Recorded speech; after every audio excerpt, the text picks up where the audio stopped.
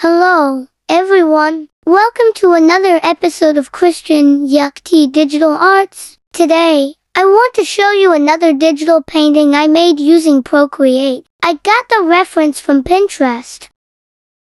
By the way, I want to inform you that I am open for commissions. For something like this, you only need 500 pesos or 10 US dollars. But for me to start the commission, you need to send your down payment via GCash or bank transfer.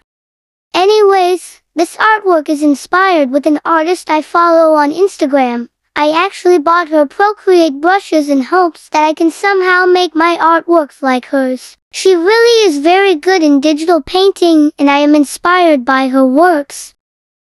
I did not use grid this time, so I feared that the painting would not be of good proportion, but I really trusted myself that I can pull it off, and so far, I am impressed with my work.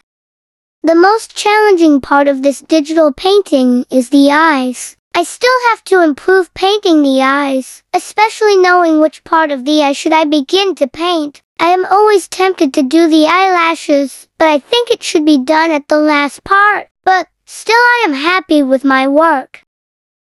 Anyways, thank you so much for watching this painting process. I hope you enjoyed this one. Until next time, I love you all.